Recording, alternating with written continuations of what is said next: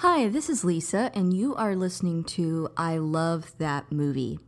This podcast is for movie lovers. It's not an unbiased opinion, it's not a straightforward review, it's just a couple people talking about a movie that they love. The format is each week I have a guest, and that guest and I discuss a movie that they love, something they're obsessed with, something they connect with. We'll talk about the plot, the director, and the actors, but we'll also talk about the personal connection my guest has with that movie. So if that sounds like something you want to listen to, keep listening.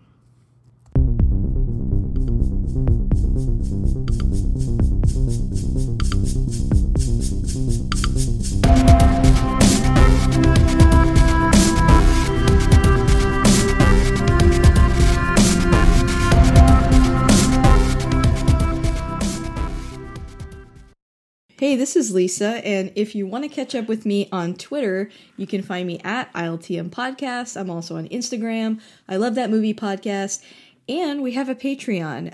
The show is always free, but if you want to support us on there, you can. That's at patreon.com/I Love That Movie. And if you do sign up, you get a weekly bonus episode of my weekly roundups. And we're going to start covering The Falcon and the Winter Soldier. So every week I'll have a guest on there and we'll break down each episode of the show. We've also covered WandaVision and we've covered The Mandalorian. So lots of stuff on there to listen to. We have a really good time on there. And I want to take a second to thank my top patrons. And they are Chris Balga, Michael Cross, Philip Barker, and Jeff Widman. Thank you guys so much for keeping the lights on. And if you like what you hear today, guys, please subscribe and rate the show. It does help new listeners find us. Side note, I looked at our reviews the other day and we're up to like 45 reviews, which I think is impressive. So thank you to everyone that's reviewed us. I appreciate it. Unless you left a bad review, then no thank you. But so I have a new guest on here, which it shocks me that he's a new guest because I feel like we've had so many conversations, but I have Palmer on here. Say hi, Palmer. Hi, Palmer. How are you? So Palmer, you are from Academy Rewind. Yes, and we've chatted quite a bit over the years. I can say that now, over the years. Yes. Is that weird to say? It's been many years, many moons. Let's see. At least 3 or 4. I was going to say, I've been following you for at least 4, because it's been almost the amount of time we've been doing Academy Rewind. And then you have been on every year except the first one for the year-end review. Yeah. So, yeah, so you've been on for about 3 years running. Yes, and I say that I'm surprised because we've chatted so much that I'm like, yep. It's like I thought I had you on, but I've only had Tim on, so this is my apology to you. Like, obviously, you should have been on here sooner. You definitely have to come back after this episode. I'm happy to have you. I mean, it's fine because I remember the second time you had Tim on, you had texted me like right afterwards, and you were like, "I forgot Tim was on the show before." I'm like, wow, that gives you a little window, guys, into my brain and how incredibly disorganized it is. I'm sure Tim's told you. Bad. Yeah, I'm sure Tim's told you a couple of times when we've recorded, and he's like, so I'm logged on, and I'm like, coming, and like I have to like run and put on my headset, and yeah. I'm scatterbrained. He's a very patient person. To be fair, it's because of the time difference, and he is an old man who goes to sleep early. There you go. So yeah, I mean he's a busy man. I get it. Yeah, as I get older, I'm starting to feel the same way, so I understand. But thank you so much for coming on. Thank you for having me. And in addition to Academy Rewind, if you want to introduce yourself a little bit, go ahead. Yeah, so my name is Palmer. I've always really loved movies. I'm a comic book nerd as well. I got into podcasting about 5 or 6 years ago now. Tim does Beer with Geeks and Supergirl TV Talk, among other podcasts. And he had asked me to come on to Beer with Geeks a couple of times before that and to sub in for Frank when Frank couldn't make it for Supergirl TV Talk at the very beginning. So I got into podcasting through that, and I've known Tim for forever, and we decided one day to do a podcast based around watching every Best Picture nominee ever from the Oscars, which was both the best decision I've made and the worst decision I've made, because there are some bad movies that don't hold up well. And then after that, I started doing Batwoman TV talk when Batwoman got announced, because that was one of the characters that got me back into comics after a hiatus. So I've loved the character, and I've really been liking what they've done with the show. Even though Ruby Rose left, I still think the show has been doing pretty good. So we'll see where it goes from there. Awesome. Yeah, you probably remember, I remember the very first time you guys asked me to be on your show, you guys have that, you can tell that you and Tim are really good friends because you have that best friend thing where you guys kind of sound similar. And I like straight up told y'all, I'm like, I feel like I can't tell y'all apart. And I don't mean that to be offensive at all, because I have the exact same thing going on with a couple of my friends, like Kara, or like I have another friend named Sandy, and her husband's like, when you hang out with Lisa, you start talking like her. And then it's like you're Lisa for a day. And I'm like, there's just something about, two people that really know each other. It's like you have your own, like, almost like language. And that's what's so fun about your show, I think, is you guys sound like friends, and you have a lot in common. So yeah, it always surprises me when we agree on stuff, because like I didn't think it would happen as often as it does. And I'm not saying it happens like all the time, but but we come at it from two different perspectives. He has taken film classes and is the traditional like cinema geek as far as like all the technical stuff, and he knows like the framing and like what goes into the sound and all that. And I'm just there like with a visceral reaction of like, no, I hated this movie. Like, it was boring. And you're like the rest of the world. Yes. Yep. It's not, we get kind of spoiled on these podcasts where like everybody's, researching all these films all the time. Okay, they're not. So I think it's good to have a balance between the two of you. And I feel like I'm kind of somewhere in the middle, where I've taken some film classes, but if you ask me to describe like different ratios or camera shots, my eyes will glaze over and I won't be able to speak to that. So I'm kind of in the middle on that. Literally the only time I can tell different aspect ratios is been late. It might be in IMAX style theaters where you definitely see the aspect ratio more, because for sure. Yeah, it's like IMAX. I can tell, but usually someone has to like point it out to me. And then it's like I can physically notice it, but it doesn't impact my viewing the way it does for some. And I totally understand, like, once you're really into something like that and you know a lot about it, you know how the sausage is made, it's a little bit different. But yeah, I'm definitely more in the middle. Well, we've blabbed a lot. I've made you go down a rabbit hole like I do. But my guest always picks the movie. So what movie did you pick to talk about today? Today we shall talk about Birds of Prey. And let me get the full title. Yes, I was going to ask you that. Like, which title are you going to call it? I always butcher it. It is Birds of Prey and the Fantabulous Emancipation of One Harley Quinn. Later rebranded to Birds of Prey Harley Quinn. Right? Yeah. So it's had a couple iterations. Yeah, and now it's just down to like on IMDb, they were just like Birds of Prey. Like BOP. Yeah, that's it. Like, if you type in Birds of Prey, you'll get this and the very short-lived CW show, and that's it. Mm-hmm, mm-hmm. Yeah, so I'm excited that you picked this movie, and it sounds like, from the reaction that I got online, I always get a pretty positive reaction when we pick DC movies, because that's, because you have those great followers. Exactly, brilliant followers. And, I'm so pro DC that I tend to attract other DC lovers.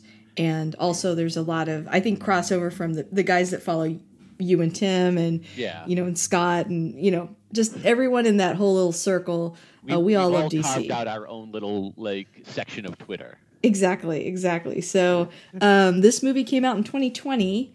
I'm not going to ask you like how you first saw this and all that because I mean I'm pretty sure you saw it in the theater as I did. And you know, for anyone that's tuning in, you may want to go watch this first because I don't do like now we're going to talk spoilers. It's probably going to be a spoiler filled discussion. So I would recommend pausing, going and watching it, and then coming back. If you're still here is the summary of the film. It's open season on Harley Quinn when her explosive breakup with the Joker puts a big fat target on her back. Unprotected and on the run, Quinn faces the wrath of narcissistic crime boss Black Mask, his right-hand man Victor Zsasz, and every other thug in the city. But things soon even out for Harley when she becomes unexpected allies with 3 deadly women, Huntress, Black Canary, and Renee Montoya.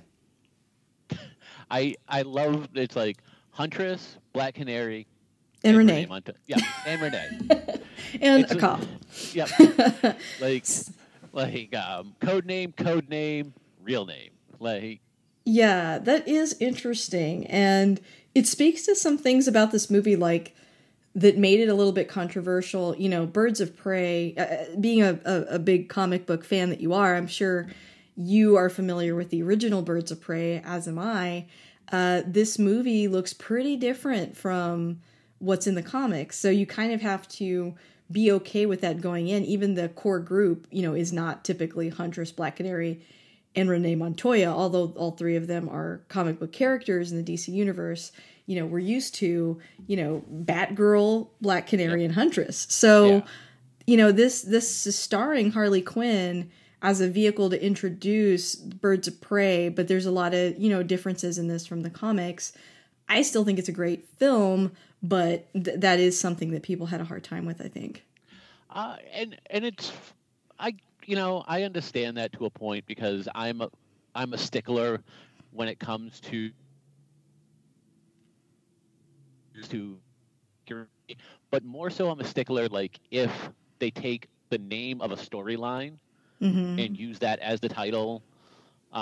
DC's done it a little bit with their animated movies like Hush, and they got Long Halloween coming out. Yeah. But so if you take the name and it's different from the storyline, then I kind of get upset. Where this, I'm kind of okay with. You're right. Traditionally, Batgirl's in the Birds of Prey. You still got 2 of the 3 core members, and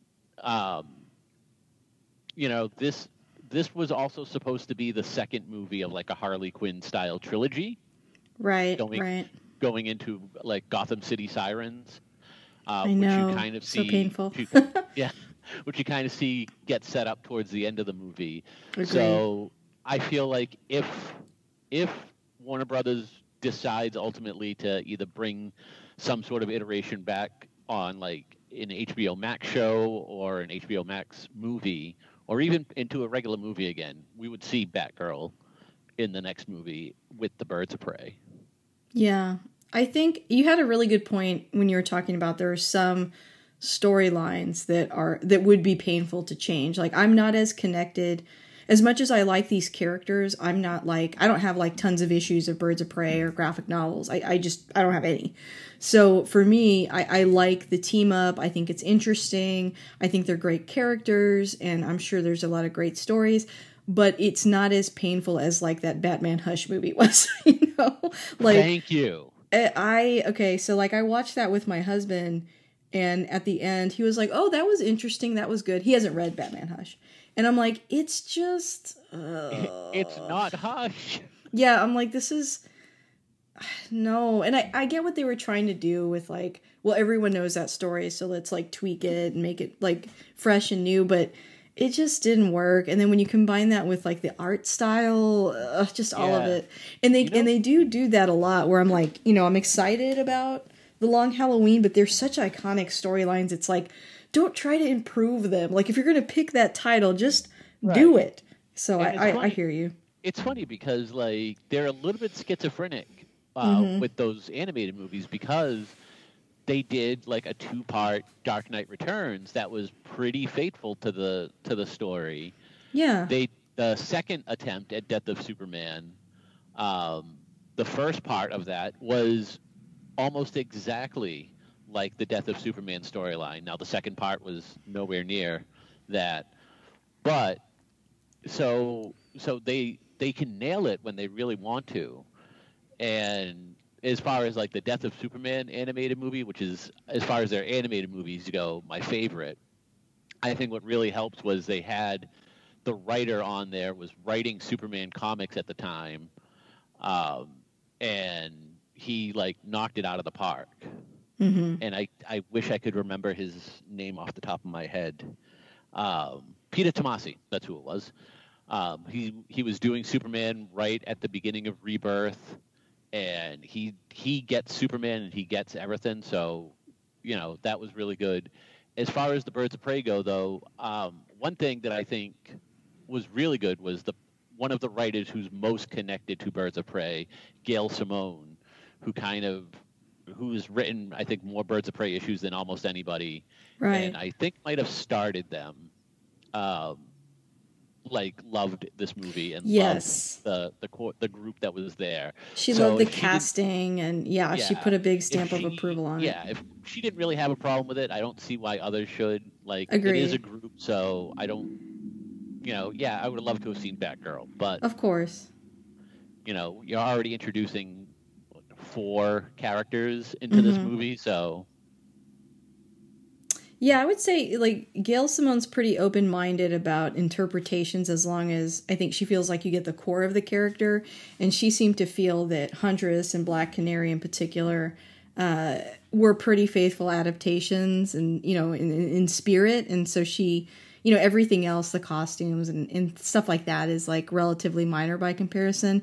And I completely agree. And yeah, there's been some really good DC films that are animated that were pretty faithful. I love Under the Red Hood, which is a little different from the comic, but I think that the guy that wrote the comics was involved in writing the script for the movie too, I believe. But yeah, just there's been some good and there's been some bad, but overall I enjoy them. I've got a couple of quick facts that I want to spit out before we dive into the film itself. The first one that I have is that before Ewan McGregor was cast as Black Mask, Nicolas Cage, Sharlto Copley, and Sam Rockwell were considered to play Black Mask. Yeah, I saw that. Rockwell passed on the role, but was considered the archetype for the casting, which 100% no shade to Ewan McGregor, but I think I would have liked to see Sam Rockwell be Black Mask. Can I admit that? You can. I honestly think if Rockwell was Black Mask, it would have, to me, it might have ended up being just another version of Charlie's Angels. No, he was the bad guy in that. I was actually going to say the movie he did, directed by George Clooney, Confessions of a Dangerous Mind, or something, where he played the Match Game host. Oh, okay. No, I don't think I've seen that one, but I mean, it would have been Sam Rockwell, right? And you can kind of see that Ewan McGregor used his acting style as a blueprint for sure. Yeah. As long as Sam Rockwell didn't do Galaxy Quest, I think he would have been fine.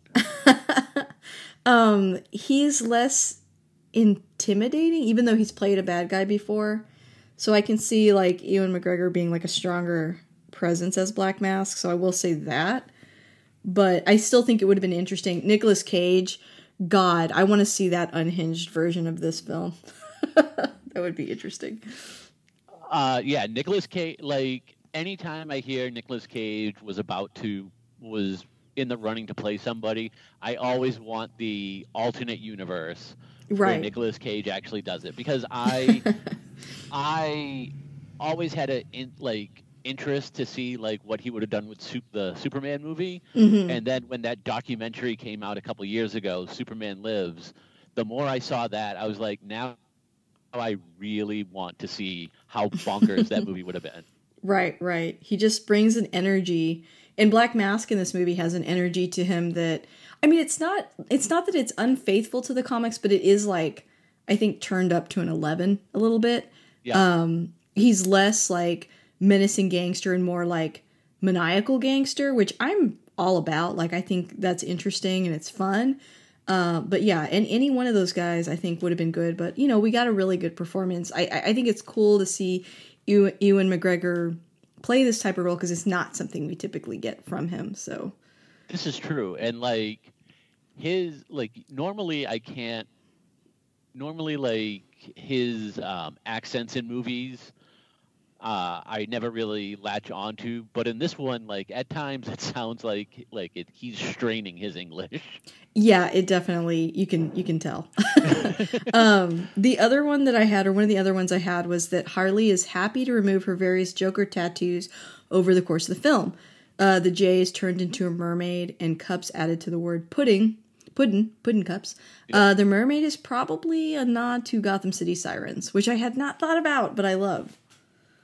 I mean, yeah, mermaid being a siren, but I for some reason, because I watched this movie today at work during the downtimes, and I noticed her tattooing cups right next to pudding. And I was like, huh, that was one of the weird things like I missed here and there. Yeah, I definitely missed it.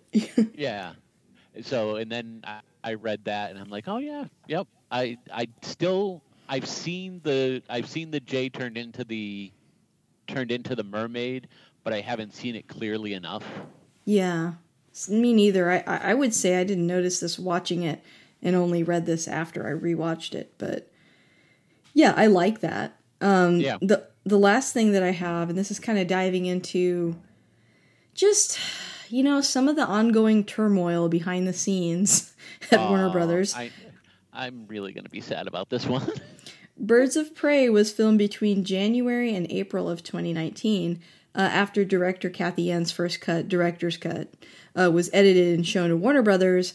The picture studio executives and producers had mixed reactions to it. It was test screened to an audience sometime in the summer of 2019, and although there were some positive reactions, the vast majority of the test screenings, audiences hated the film. Especially the action sequences and original ending, in which it was revealed that Diamond Cassandra Cain stole and contained... Now, this is contested, contained explicit pictures of Black Mask. Warner Brothers then demanded massive reshoots of the film, and in August of 2019, Chad Stahelski was brought in to direct all the new action sequences, and reportedly either Yan or someone else directed some of the new scenes, which caused the budget to rise up. Yeah.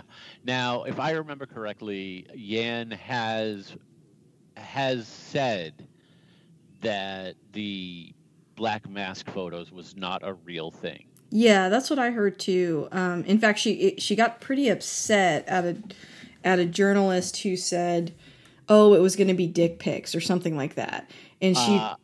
Yeah, I believe that might have been Grace Rudolph. I think so. Yeah. And she clapped back and was like, you know, before directing, I used to be a journalist, and this is like super unprofessional. You don't have a good source for that information. It's completely false. Like, she went off, and I was like, wow. I mean, she was fiercely defending it.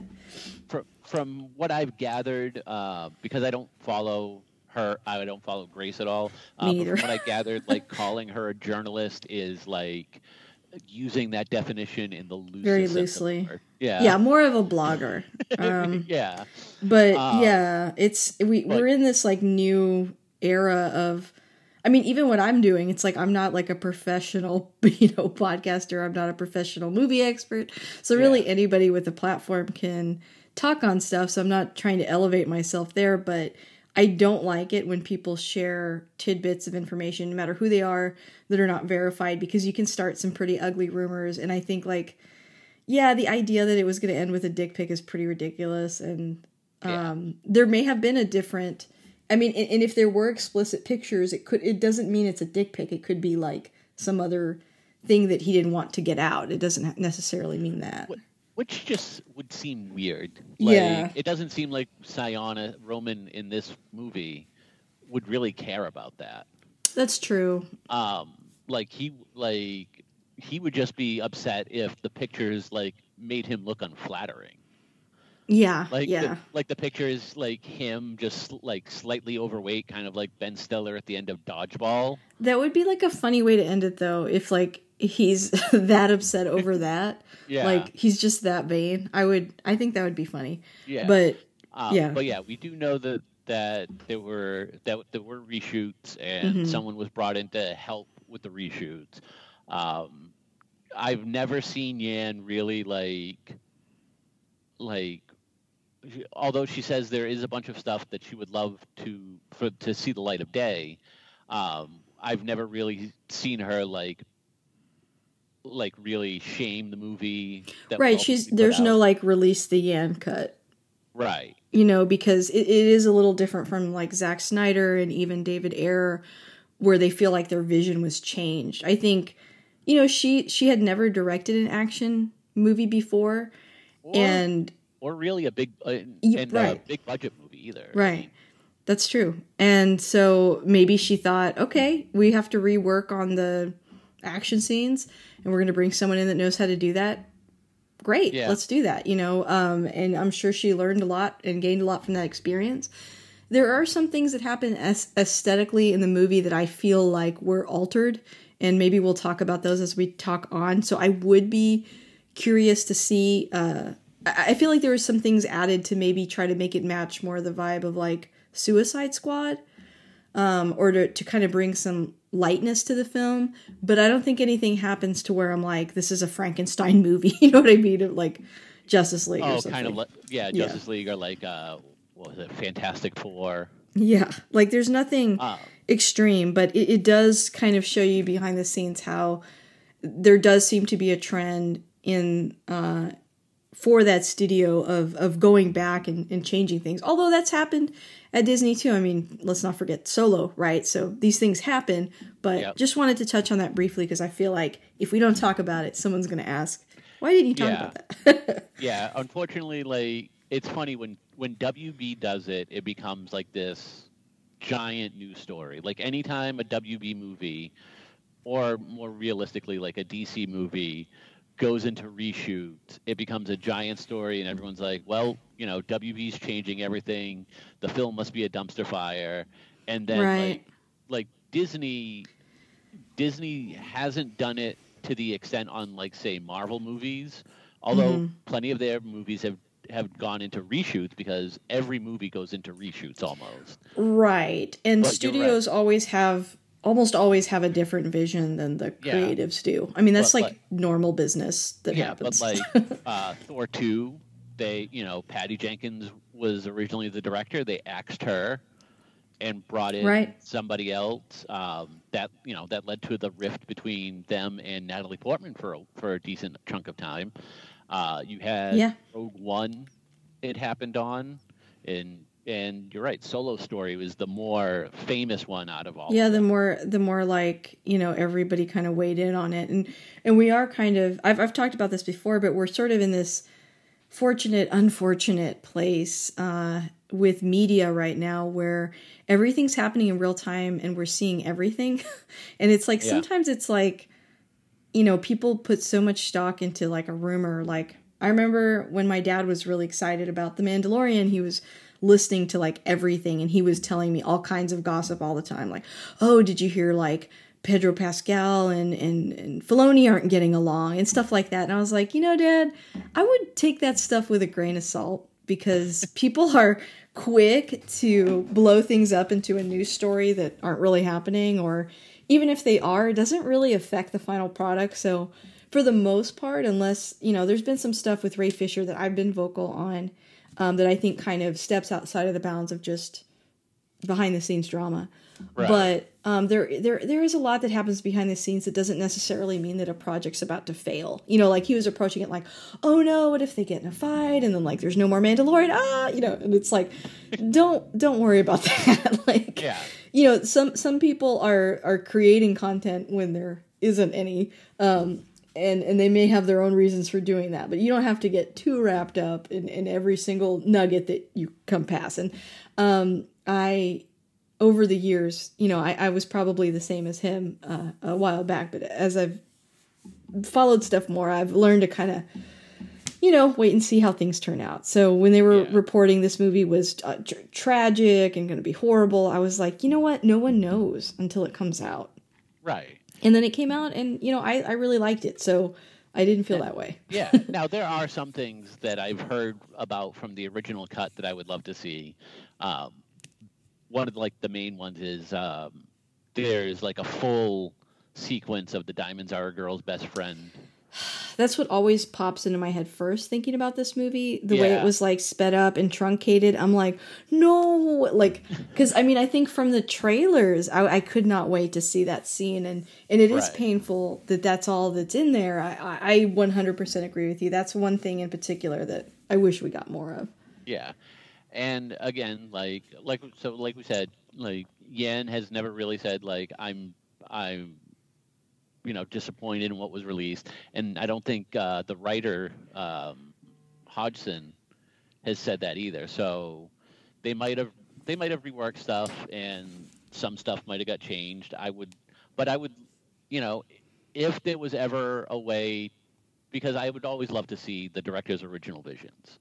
Of Like course, in a perfect yeah. world, you're giving them all this money, let them do what you pay them for, and you have the ability now to still, if they were able to show a cut of the film to an audience, then chances are it doesn't need that much work. Like it doesn't need as much work as say like the Justice League needed. Right. So you probably have a vehicle to put it out, especially now with HBO Max. Like just throw it up on HBO Max and be like, just as like a Benny, like here's some extra scenes, like yeah, that would be great because I would love to see the extra scenes cut out. I would also love to see if the person that they brought in was primarily to rework the action sequences. I would really love to see what Yan did with action sequences coming off of like a very indie background. Yeah, because it could be like a fresh and interesting take, Yeah.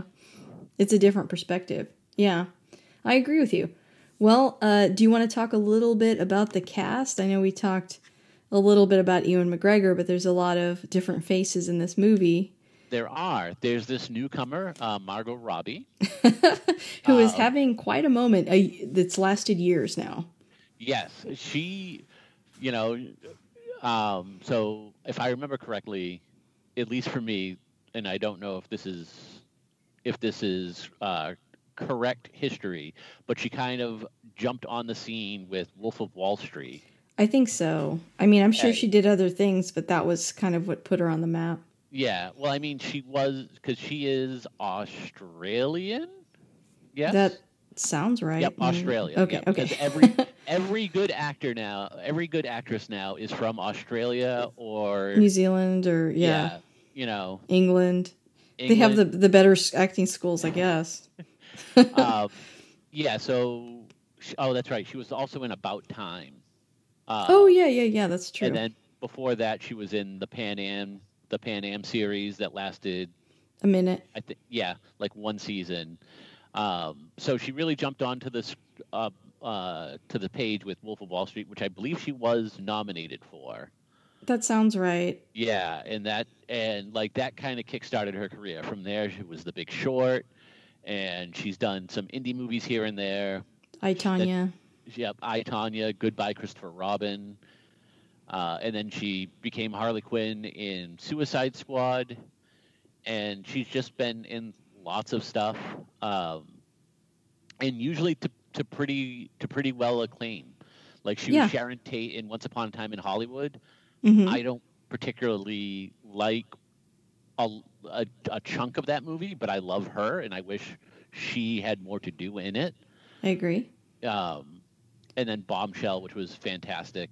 Yeah, she had a great performance in Bombshell. Yeah. And then from there we go to, an acting veteran in Rosie Perez. Who, I haven't always paid attention to her career, but one of the things I remember her most from is It Could Happen to You with Nicolas Cage. Oh, I don't think I've seen that. It's a movie in which Nicolas Cage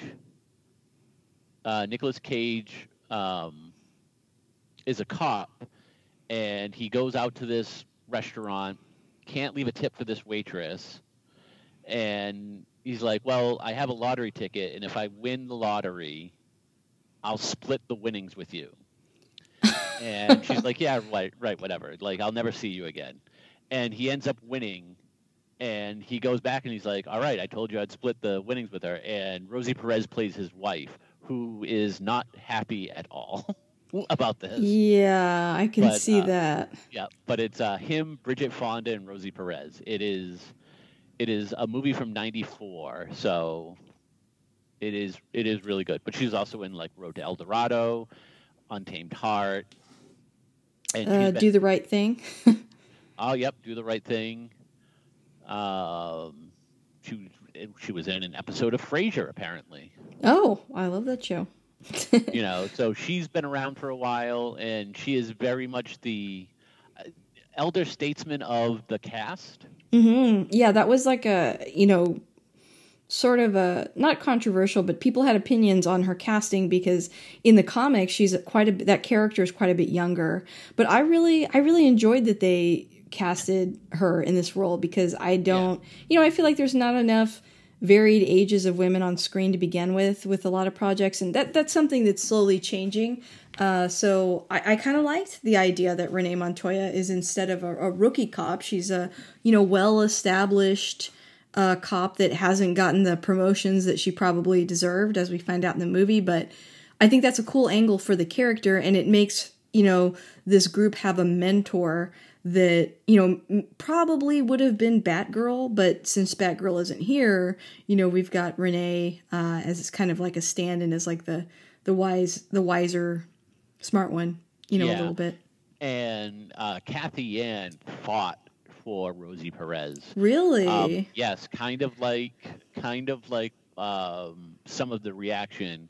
The studio kind of wanted someone a little bit younger. Yeah, because they're thinking 3 hot chicks fighting crime, Like, I know that's what they were thinking. And so I think it's cool that she pushed for her, like, no, let's make this like more of a balanced team. I mean, you still have 3 hot chicks fighting crime. You do. That's a good point. Not to take anything away from Renee Montoya at all. She's fantastic. Yeah, and in theory, Rosie Perez is still getting it done. Yeah, for sure. And it's kind of like, there was some pushback with a lot of push. It was different than this, but with the Ghostbusters, like the female version, they were like, why don't you go younger? Why don't you pick these people? And it's like, well, the original was like middle-aged dudes. Like, the Ghostbusters don't have to be 20. So like, I feel like, with this, like, I think it's cool that they have varied ages because, like, even in the Marvel movies, they're not all 25. So right. I think it's good that they fought for that, and I think she was the right call. And plus, the like seasoned cop thing is just that's always a fun character to me. Yeah, and the fact they mention it in the movie, and it's very intentional. Like, they wrote her just as a 80s cop show trope, right, like always saying the cop show things. From there we go to Mary Elizabeth Winstead, who was a fan, who, if I remember correctly, was like a fan favorite casting because everyone loved her from Scott Pilgrim. Yeah.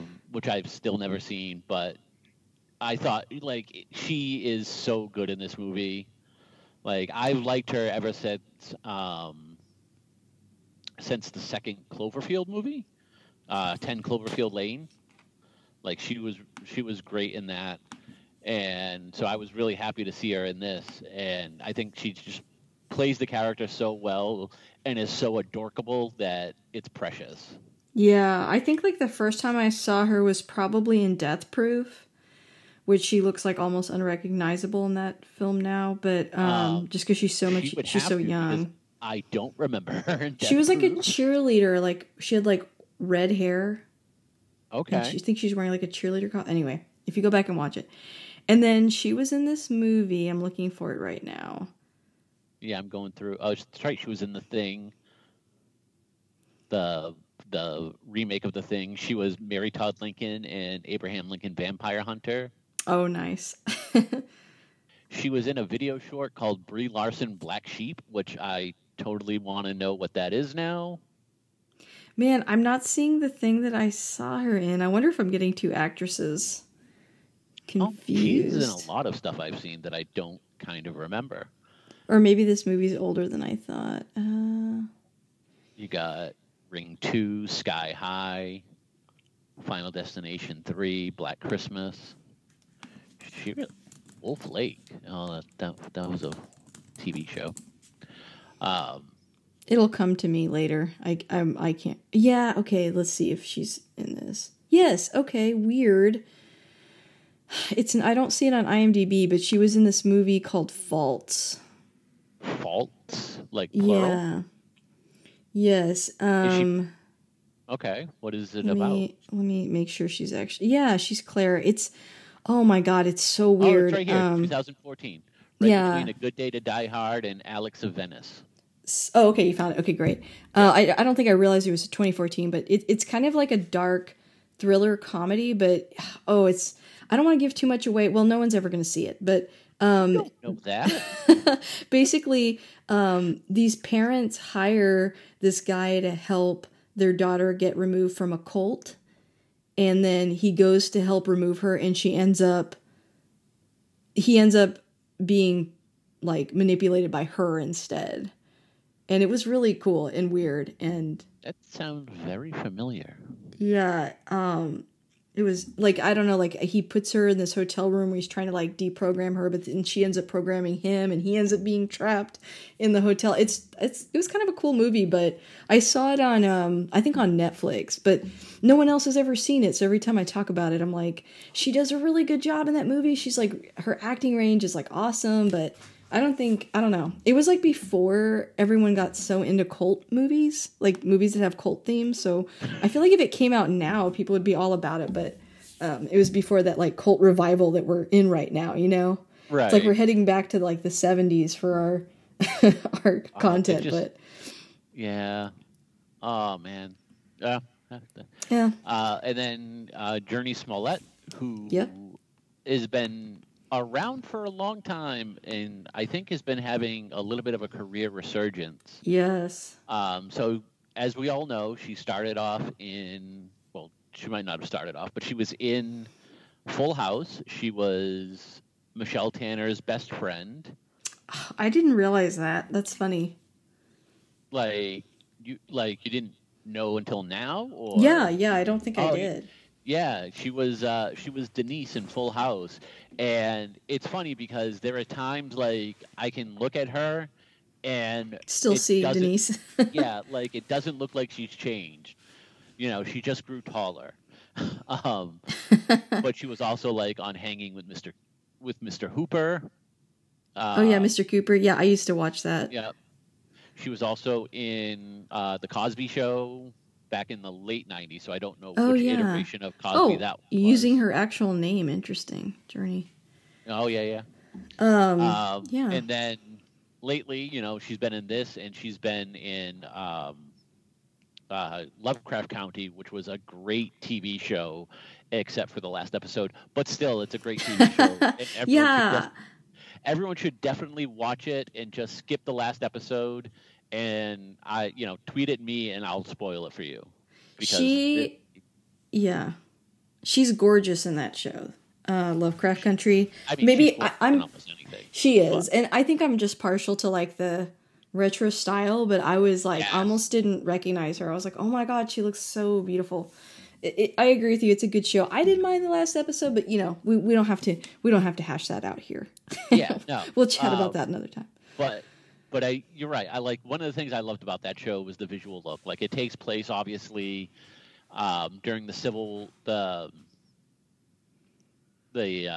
civil rights movement time, and it really encapsulates that time frame perfectly with the look and the aesthetics of the show, and essentially also encapsulates the time of like the Lovecraft style world. Yes, it's a cool show where almost every episode feels like a different genre. Yeah, I really enjoyed watching that. I guess we already talked about Ewan McGregor. I mean, I don't know if you have more thoughts. You know, No, he was. You have them, and then you had Ella Basco, yeah, newcomer. She was like newcomer. 12, I think, in this movie when they were filming. Probably She's like little. she is young. Like Yeah, and I think she's a Filipino, I believe. she is a Korean Filipino actress. You are correct. Oh, yeah. Her godfather, Dante Bosco, is from Hook. Oh, She also wow. plays every instrument under the sun. Oh, I Apparently, didn't know that. That's cute. Yep, she plays guitar, ukulele, and piano. Oh, wow. I can't play anything, so kudos to Yeah. this child. And I believe Dante Bosco is the uncle of Journey Smollett. How interesting. Small Yes. world. It's a Yeah. Smollett, actually. I remember, so, Cassandra Cain in this movie is extremely different from the comics. Cassandra Cain, orphan, ends up being Batgirl. Her signature thing is that she's a silent assassin. So Yep. she's like, she's one of the people from, I think, Raja Ghul. No. What was her father's name? Anyway, she's an assassin, and she's badass. And so now they've kind of changed her background here to be, street urchin. And that was something that was kind of controversial too. But I don't know. I'm able to be like, she's a different character from the comics, and that I'm okay with that. Like, would I like to see the Cassandra Cain from the comics? Like, obviously. But, I was open-minded to this other interpretation. Yeah, and this is one of those instances where, like, I never really read, like, I didn't read the comics around the time, like, she jumped on the scene, which was during, like, the No Man's Land era of Batman.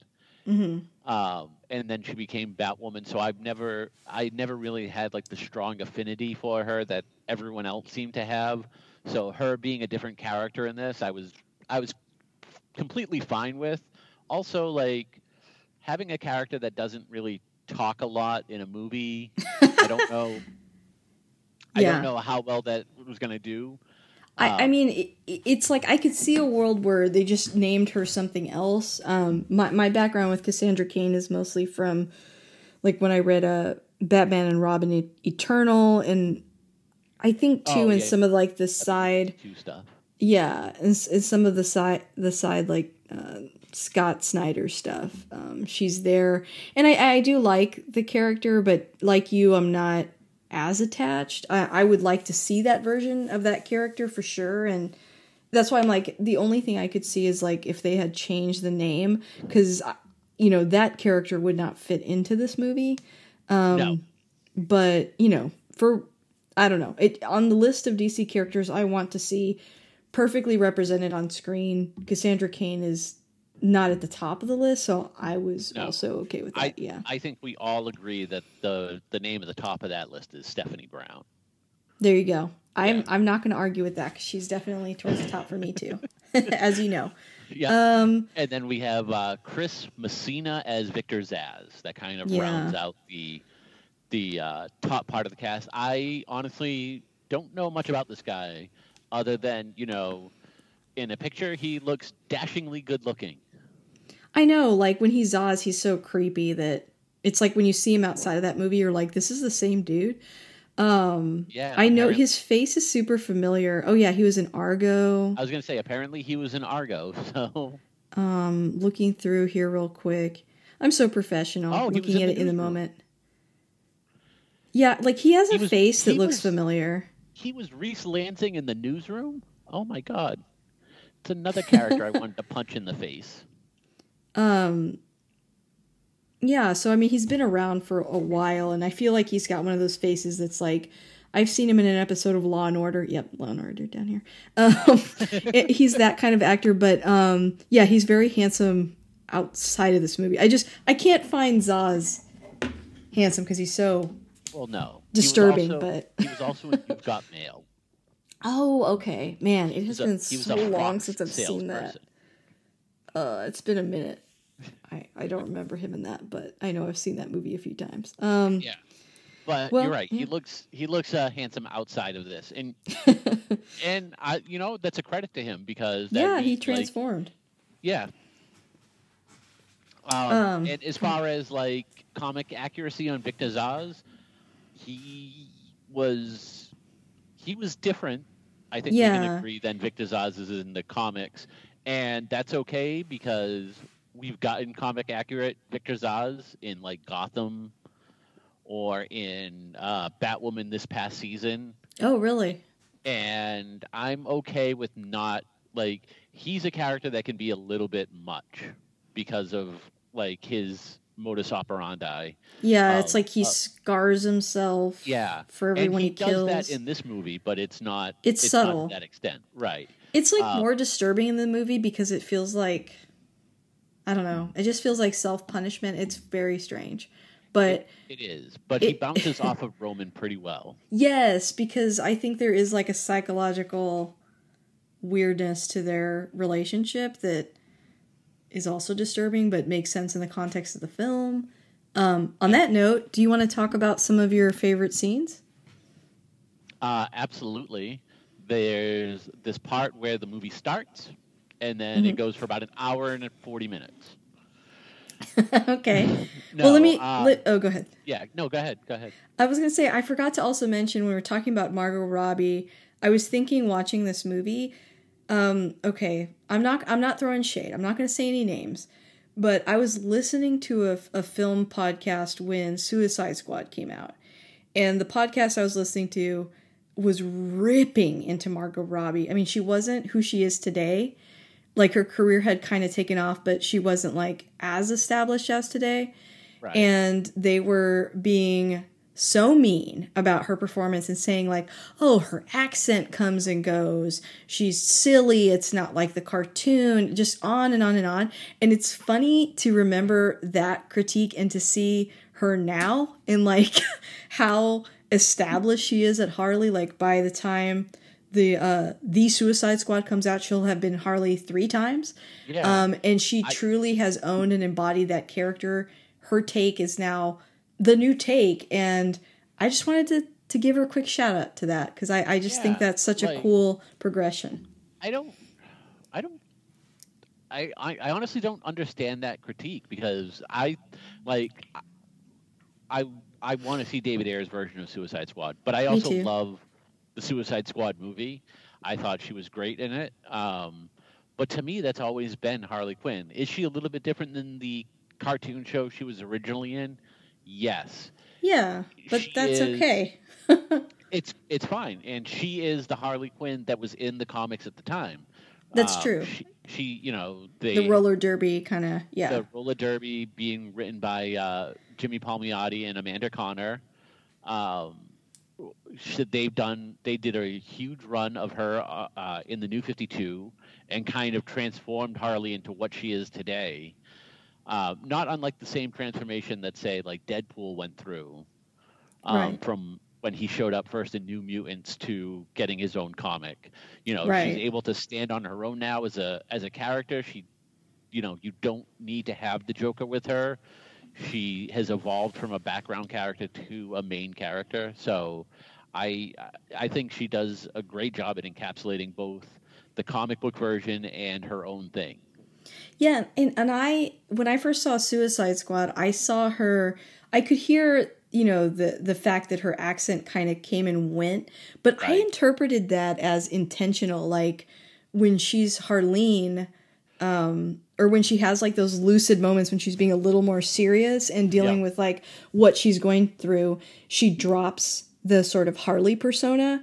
And I think that's like cool because it's just like another layer to the character. We don't really see that as much in this movie. She's like full Harley now, which is fine too. Like that's her progression. She embodies being 100% Harley all the time. But I always saw her slipping in and out of it as like a choice. We see it like once or twice when she's like analyzing another character in the movie. That's true. Which I loved. And that was in the original Suicide Squad. In some of the stuff that ended up on the cutting room floor. And I mean, I think a lot of that's because Margot Robbie went from being cast and kind of being directed on what to do. By the time she's on this movie, she's producing it and has a lot of creative control over, you know, the look of the character and the direction. So she was probably like, hey, let's bring some of that back. That's what I would like to see more of in this movie. And it's such a good choice because, yeah, the character is a doctor Yep. and she is a psychiatrist. So I loved that in this movie. There's a recent Batman issue in which he is talking to Harley Quinn, and she mentions, as she does in this movie several times, how she's a medical, you know, she's like a professional psychiatrist. She's like, you know, I have a degree in psychiatry and whatever. And she's saying the same thing to Batman.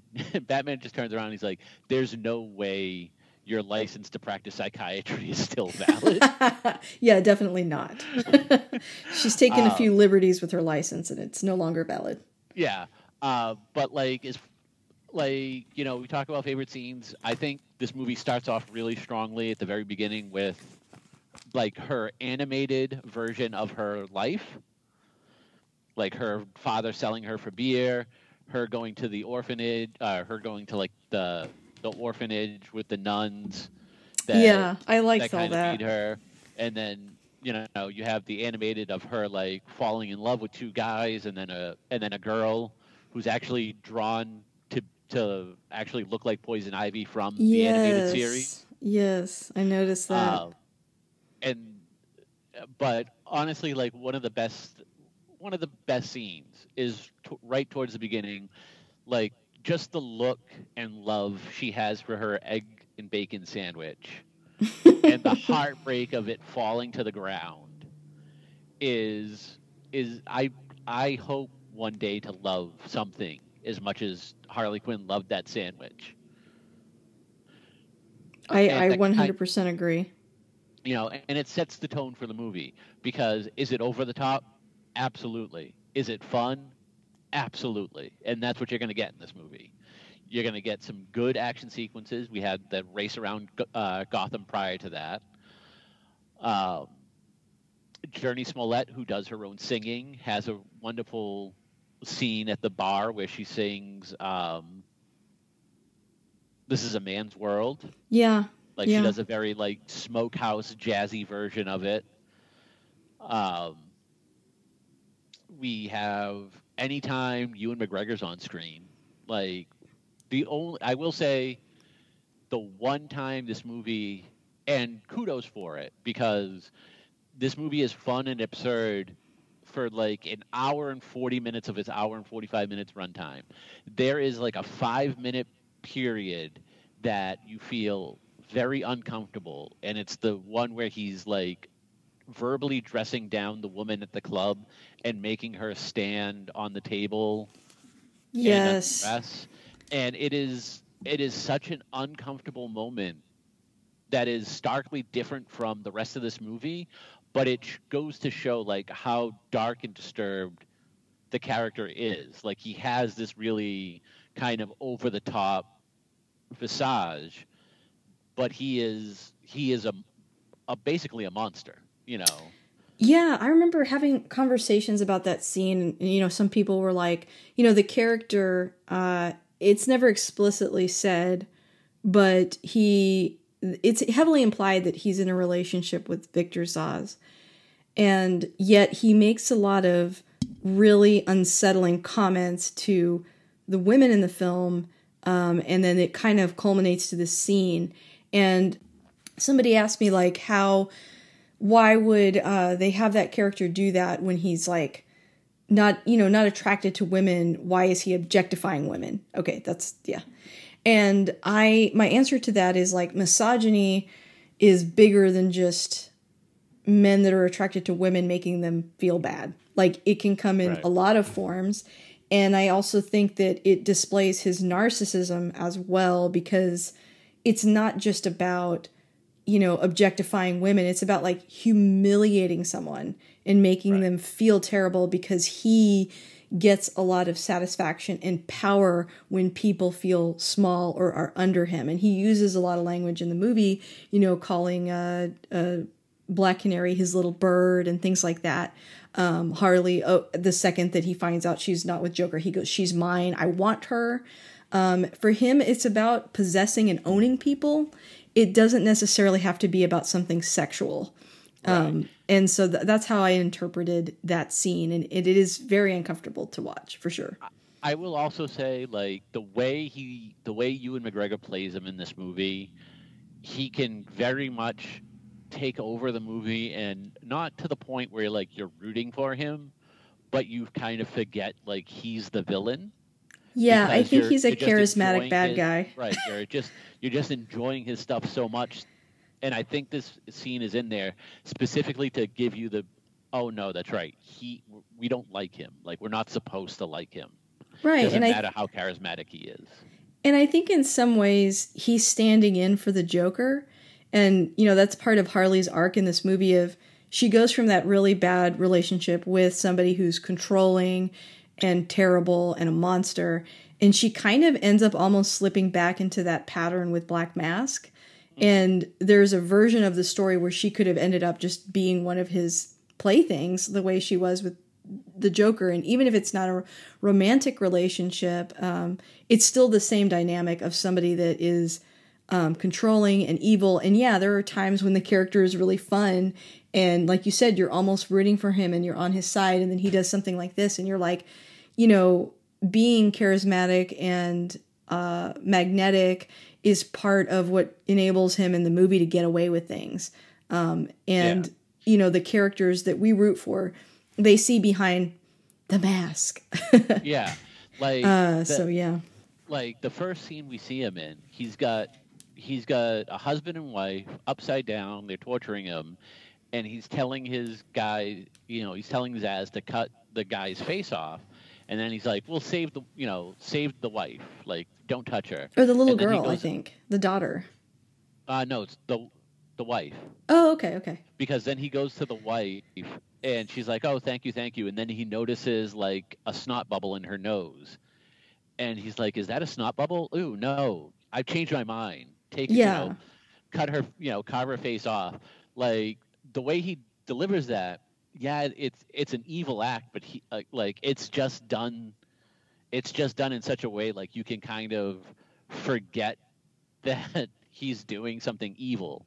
So right, because he's like fun and maniacal and stuff. Right. So I don't think the scene went too far. I think in lesser hands, the scene could have gone too far. So, but I think that scene was done very, very purposefully for that.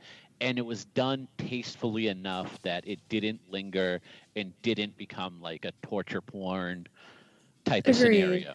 And they make us forget about it really quickly, which I think is intentional. And later when he's more of a monster in the movie and we see worse sides to him, we can look back on that scene and be like, well, yeah, he did slice people's faces off. That right. that did happen. There was that slight thing he did in the beginning, right? That maybe we should have saw coming. Another great scene is just Bert and Ellie when we see her downstairs from Harley's apartment at the Chinese food restaurant. Yes. And the guy asks who she is, and we have a flashback to her like standing in front of a mirror, talking to herself, introducing herself like several times. Do you know who I am? Right. Yes. Like, that is such a great scene. And like, as soon as I saw that scene, I instantly fell in love with her version of this character. Yeah. Because, she's just she's a dork. Like, she's just like all of us. And, it was great. She was very relatable. It was fun. And then from there, we have her like in the the last action sequence, right before the last action sequence, when they're all inside the house, and Black Canary's like, "I love this girl. She has rage issues," and she's like, "No, I don't." Well, it's like that character, in the comics, like in the movie, her family was slaughtered in a mafia sort of, warfare thing, which is a really cool backstory. But it's fun that, you know, that's her backstory. Then she trains herself and then goes back and starts to take out everybody that hurt her family. But what's interesting about it in this movie is that she does all that, but like her personality doesn't match how cool her background is and her training. She's goofy and kind of awkward, a bit of a loner, you know, because she's been pretty focused her entire life. Like she doesn't have friends. She doesn't know how to interact with people, which is great. Like, and you see that at the, like, I love her at the very end when like Black Canary's like, oh, I love how you did this and this, and she's like, I like how you kicked really high. Yeah, and all the characters are kind of they're loners, you know. I mean, that's kind of what the movie is about. Journey's character, Dinah Lance, she's kind of worked herself into this position where she's, you know, becomes the Black Mass driver, and she doesn't trust anybody. You know, we get that really great scene with her and Renee where you find out that she's inherited her powers from her mother, and her mother was a good guy, but it got her killed, and so she kind of doesn't want to follow down that path, so she kind of just doesn't trust anybody. So that later when she and Harley have that scene together and Harley makes a comparison between the two of them, and she's kind of like, I'm not like that. But they're people that don't have anybody to have their back. That's kind of what all these characters have in common. Renee has been passed over in her career, not treated with the respect she deserves, and doesn't have the backing from her department. You know, Harley only had the Joker, and once he's gone, she's alone. And so they all kind of have this aspect to them where they really have never had like a little gang, you know, to be in, and they find each other. And I don't know, I just kind of like the way that they frame that in the movie. Yeah. Now, I have one question with Black Canary, Mm-hmm. and I notice this every time I watch the movie, and I've asked this question into the ether on Twitter. Okay. And I've yet to find out. So in the club, when she's talking to Harley, and I think you can see it in a few other scenes, if you look on her shoulder, she has a patch. And I can't tell if it's like a nicotine patch, because we do see her smoke here and there in the movie. Or in the comics, I believe she has used like a power dampener in a similar style. And it's like right on her shoulder, like there's a little black spot where you can almost think it's a tattoo, but when you look at it, you can definitely see like the clear kind of like Band-Aid style around it. Interesting. I had never noticed that, so I don't think I have a good answer. But I've asked everyone. I've tried tagging Kathy. I've tried tagging Journey. I tried tagging my friend Lauren, who wrote like a 3 billion tweet post about this movie. And no one knows what it is. This is one of life's great mysteries, then. I know. I wish I knew. Like, this is why I need comic conventions to come back. Seriously. So, like, somebody from Birds of Prey can be at a comic convention and be like, I need this answered, so I can finally sleep at night. I hope you get that answer soon, because I miss comic conventions as well.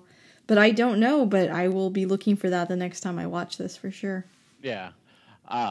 So those are some of the best scenes. And then obviously the fight scenes. Like, each fight scene kind of has a different style. Yes. Or at least every action sequence has a different style. You have the beginning chase with them running through Gotham, Harley's assault on the police precinct to get Cassandra. That's probably my favorite. Yeah.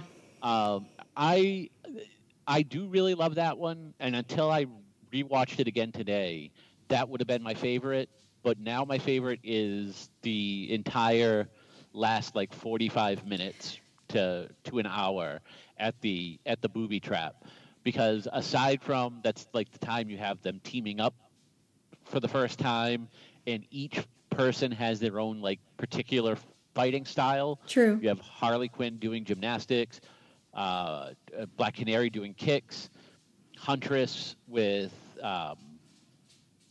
crossbows and just like blunt force trauma, and like taking out a cameraman during the slide when she's punching the goon going down the slide. Like it cuts away because they actually run into the cameraman. Oh no. Yes.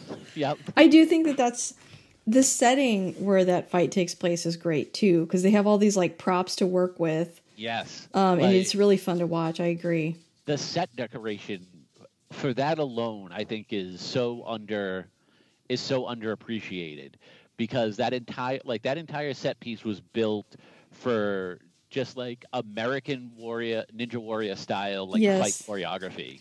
And like, I don't know, like old broken down, circuses, that's just like fun. And there's so many like animated Batman episodes where it took place somewhere like that, Yeah. And it's just fun to see. But yeah, no, I can totally see that. Those are probably my two favorites, that one and the one in the precinct, especially the part with all the water. I thought was a nice touch too. Yeah, it was a nice aesthetic. Like, I don't think it really like it's great for aesthetics, but I don't think it serves a purpose. No, overall in the movie. It's just aesthetics. But you're right. Like that in that scene, it was kind of a different take on the narrow corridor fights that we've been seeing ever since like Daredevil season 1. It's very flashy. It almost like reminds me of like a music video. I don't know, but I liked it. Yeah, no, it does. And but it was given so Harley could showcase her gymnastics ability. Like it was wide open. Now, there's a fan theory about the assault on the police precinct. Oh, really? Yes. So as we all know, like Harley is crazy, and she can be considered a very unreliable narrator. True. And she is the one kind of narrating this movie. So there's a fan theory that her assault on the precinct when she's like shooting beanbags and glitter is like her version of events, and she's actually just like killing these people. Interesting. I was going to say, I like the different take of her not actually killing anybody, because I felt like this part of the movie, she starts to have a turn. I mean, we've seen her break legs and kill people in the beginning, but those were bad guys, so we could kind of tell ourselves like, that sucks, but those people really suck. So, oh well. Right. If she goes into a precinct and kills a bunch of cops, then we're going to view her as a villain. Right. And they're trying to keep her in that gray area. But that theory, it could be. I like the interesting take of the theory. Yeah. And even in like the comics, when she's now like, I guess you would consider her an anti-hero, she does kind of slip here and there. Yeah. But I do think it would be more of her character to have just gone in there with like beanbags and that. Because it's like fun and silly, right. and no one really gets hurt. It kind of keeps her from crossing that line. But no, I like that theory still. She'll still do that with like the bad guys, but not necessarily like the good guys that kind of unfortunately get in her way. Right. Yeah. For me, a couple scenes that I really liked would be the one that we kind of talked about a little bit earlier with Renee Montoya and the crime scene. Oh, yeah. I really, really like how that scene is shot a lot, and like the replay of what happened. And I don't know, I love like true crime, and I love like crime shows. So I think I'm pretty biased there, but I really, really like that part of the movie. And I thought Renee did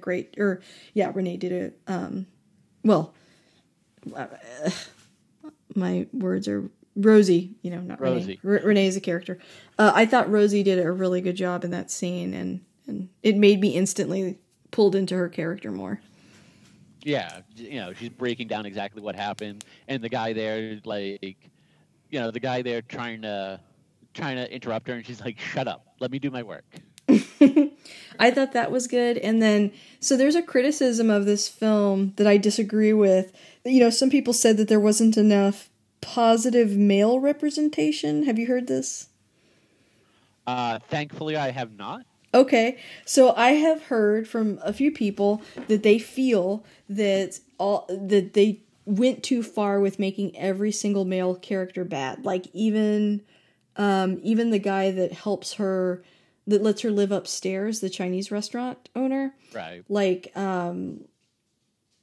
he, eventually turns on her. So literally there's like no quote unquote good men in the movie, except I guess maybe the guy that makes a sandwich. He's great. He's awesome. Sal, yeah. But what's funny is until somebody said that, I didn't notice that because I felt that the film is predominantly about these female characters and the push for them to rely on each other. Right. And so that's where all this abandonment is coming from. It's not like men abandon Harley. It's that, she keeps rushing into these situations where, like even with the Black Mask, she was kind of starting to do it again. She, didn't tell everybody that Joker broke up with her because she was enjoying like the power that gave her. And then even when he does, she's sort of pulled into Black Mask world and she's almost falling back into somebody else is like protecting her and somebody else is taking care of her. Even the restaurant owner, he didn't really owe her anything, but once again, she kind of was looking to somebody else to protect her instead of looking inward, and instead of trusting people that could truly have her back and identify with her. And I think those were the characters in the movie. They were all in this position of like, they kept seeking validation and support from places they weren't getting it. And ultimately they get it from each other.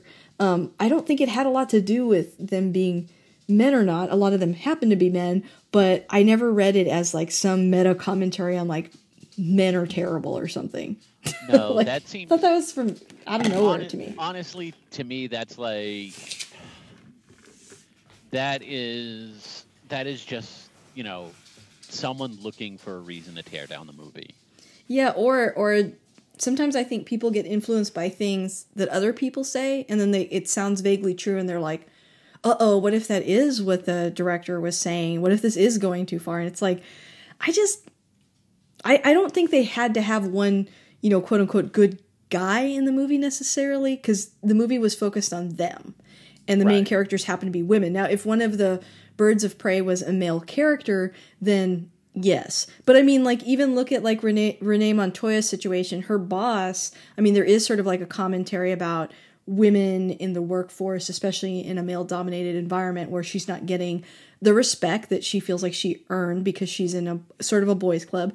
But even her ex, who's played by Ali Wong, doesn't really support her. She's just not supported in general. That being said, as far as like the male stuff in the movie goes, look, I am a white coming up to middle-aged man. I've had it really good my entire life.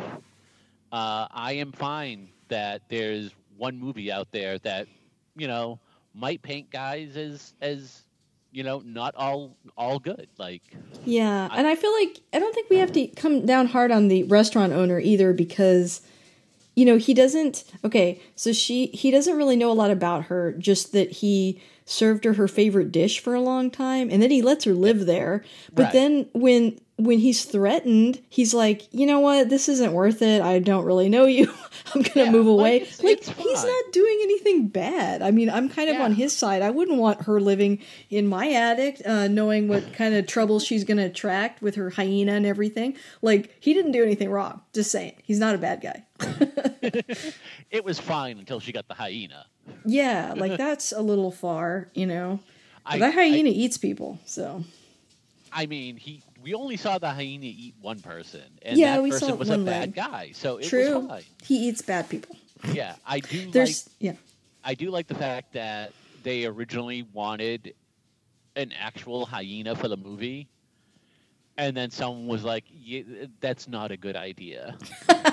We don't need hyenas near Margot Robbie, okay? Like, I think they're Margot not was domesticated. one of the ones pushing for it. Oh, really? She would be. Because, she is a producer on the film, so... Yeah. But yeah, they originally wanted to do that, and it might have been like the studio. They were like, that's not the best idea. Like, we're willing to pay for some CGI work here. Yeah, and in the comics she has two. Yes. And in the cartoon. Bud and Lou. Mm-hmm. But they could not afford that. And in this version, he's named Bruce, right? Yeah, after Bruce Just Wayne. A subtle nod, yeah. After that hunky Wayne guy. Mm-hmm, mm-hmm. I will say every time I watch this movie, and it's not like I watch it like every week or so. So, like the scene in which where she's attacked above the Chinese food restaurant, and you see the hyena go after the dynamite ball. Like I remember when I first saw it in the theater, I was like, no, they better not have killed the poor hyena. I know, I would have been mad. It's like, you don't kill the dog, you know? And Don't do then it. like the hyena just randomly shows up at the end. So Yeah, he's fine. yep, it's fine. Everything's How- fine. Can I ask you, how do you feel about Black Mask's death in this movie? I love it. It's hilarious. It is, but it's also sad a little bit. Did you feel this way? Like, I was like, I want more Black Mask. Yes, but that's why we had that scene, so you wouldn't feel that way. This is true. This is true. He had to die. She had to move on. You know, she Yeah. needs closure. Yeah, you're right. Like I would have loved for him to come back in another film. I don't know if I can't see like Ewan McGregor is a star, but he's never really shown like he's too big to go back to a role, or he's unwilling to do these roles more than once because he did 3 Star Wars movies. Exactly. Like I was going to say. If you want him and you meet the price that he's asking, chances are he'll do the movie. Sure. So, yeah, I would have liked to have seen him do more with the role, but I mean, it's just an unconventional ending. Like It usually is. you get usually you're franchise building, and you don't necessarily want to kill off the bad guys because you might need them back down the road. But then And they this do was just abruptly. Yeah. Yeah, and this It's one was fine. just like, let's blow them up into like 5 pieces. It's great. Yes. Well, that brings me to my last couple of questions then. What about this movie, like if you had to summarize it, we've talked about it, but what about this movie has you coming back to it? Like, why do you think you've seen it so many times? For one, I just love, I'm a huge DC nerd. Like, I love DC Comics. I love Margot Robbie, so that's 2 things right there. And even, I thought this is one of the best cast for a comic book movie in quite a while. I've liked most of the DC casting, Ben Affleck, Henry Cavill, but this one, the entire cast from top to bottom, I think I really enjoyed. It's a fun action movie. It's got the kinetic pace that I kind of wanted since I saw the first Suicide Squad trailer. Mm-hmm. The one that was set to Ballroom Blitz. And I feel Yes. I feel like this movie delivers on that first. That energy, yeah. Yeah, that first energy.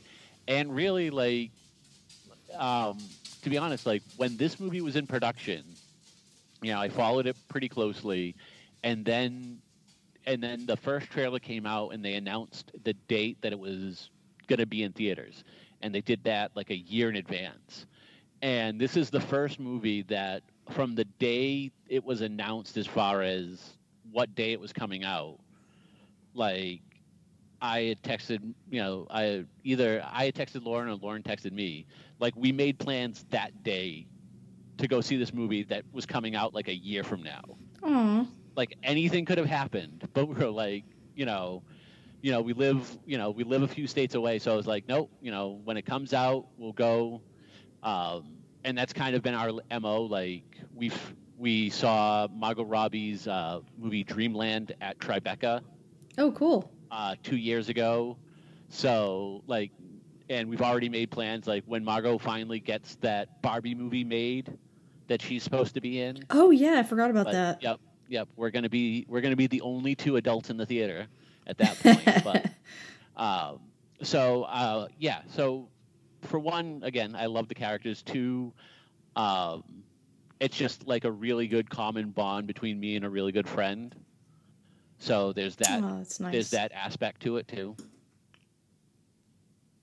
That's really cool. I've seen this movie a handful of times, but I don't have something that personal connecting me to it, but I did follow it very closely.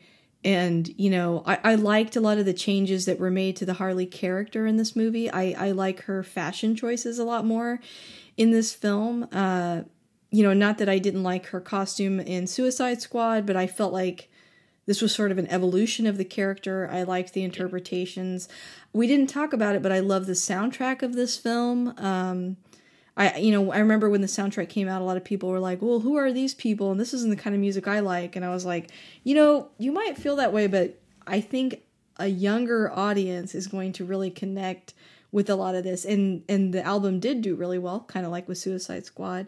And I like a lot of the songs in the film. I mean, but yeah, they're popular songs. They're very popular songs. But if you're not Barracuda. like listening to stuff like that, you wouldn't know that. So you're just like, who are these people? Who's Doja Cat? Like, so who's this Blondie? Yeah. Who are these people? Oh, yeah. So no, I understand that, but you're right. Like the soundtrack is pretty good, but I typically like, as much as I like cinematic scores and original songs, I mean, I love songs. I love recognizing songs too. Yeah. So, if a movie has like a jukebox style soundtrack, I'm usually okay with it if I know the songs. Mm-hmm. And every so often I don't know the songs, and I tend to like songs, new songs. Yeah, I think it led me to like some artists that I hadn't heard before, for sure. So my other question to you is like, what's your elevator pitch for this movie? Like, pretend like someone's never seen it, and you're trying to get them to watch it. What do you say? Easy. It's Spice Girls meets a action movie. Okay, I like that. I like it. I was trying to think. I wouldn't go as far as to say like Spice Girls meets Michael Bay or John Woo. But it's a little Tarantino-ish too at points. Yeah, maybe like not Ridley, his brother, not Ridley Scott, his brother, who's the one that I can't think of. He did Top Gun. I can look it up. It's not a name that comes to mind quickly for me. It's not Ridley Scott. Well, Tony Scott. There we go. Okay. Yeah, so it's like Spice Girls meets Tony Scott. Like Tony Scott was a great action director in the 80s and 90s. He unfortunately died a few years ago, but he had a wonderful he had a wonderful filmography. And it's definitely like he was really like, as far as 80s action go, he was one of the top ones. And this movie, like the action sequences in this movie make me feel that way because it's not as over the top as some other, as like a John Woo or even Quentin Tarantino to an extent. Right. Yeah, it's a little more subtle than that. You definitely have that, like that girl power. That girl power theme runs throughout the movie, and you really want to see these women be able to connect and do what they want to do on their own. Yeah. I like the end cap of like, there's a scene early on in the film where Harley is bringing some margaritas to the Derby girls, and they're talking bad about her behind her back, about how she always goes back to the Joker, blah, blah, blah. Right. And she dumps the whole tray over. And then at the very end, she's bringing margaritas to her real friends. And I just think that's such like it's like, it's such a girl thing without being like too cliche. Like you feel like whoever wrote that gets it, and right. the connection the girls have in the movie, I feel like it feels really genuine and I really enjoy it. And I would just say like, if you want to see a superhero film that's a little bit different from the other superhero films, it's not, it doesn't follow like any formula really. It's kind of its own thing, and I appreciate it for it being its own thing. Absolutely. And in theory, a superhero movie in which only one person really has any powers. This is true. And she only uses it once. Yeah, because like in the comics, sometimes Black Mask can like read minds, which is bizarre. But like he sometimes has powers, but he doesn't really need them. Like I kind of like him better as just like a mob boss. But you're right, like he doesn't have that in this movie, and so really, the only person with powers is Journey. I didn't think about that, but you're absolutely right. Yeah, I've actually had the movie on in the background with the volume off as we've been doing this, and they just got to the part at the end where they're in the diner, and they're all kind of you're right. Like this just encapsulates the movie because like Renee and Black Canary like do a fist bump and Huntress looks so like perplexed by it. Like she goes to like try and do it, but she doesn't exactly know what she's doing. And I honestly want to see these women do this again. Like Yeah, I don't me care. too. I don't care how. I don't care if it's a TV show, a movie, a limited series. I don't care if I have to start a GoFundMe. Let's do it. I'm just kidding. Yeah, right now. You know. Yeah. You No, know, I agree. Get these women together again. Yeah, it's a fun film. I really enjoyed it, and I found myself watching it more than once, so I really recommend it. Well, Palmer, thank you so much for taking time out of your day to have this discussion with me about a film that you care about. I'm so glad that we got to talk about it. It's a film I enjoyed too, and you definitely have to come back sometime. Absolutely. Anytime you are stuck for a guest, just reach out.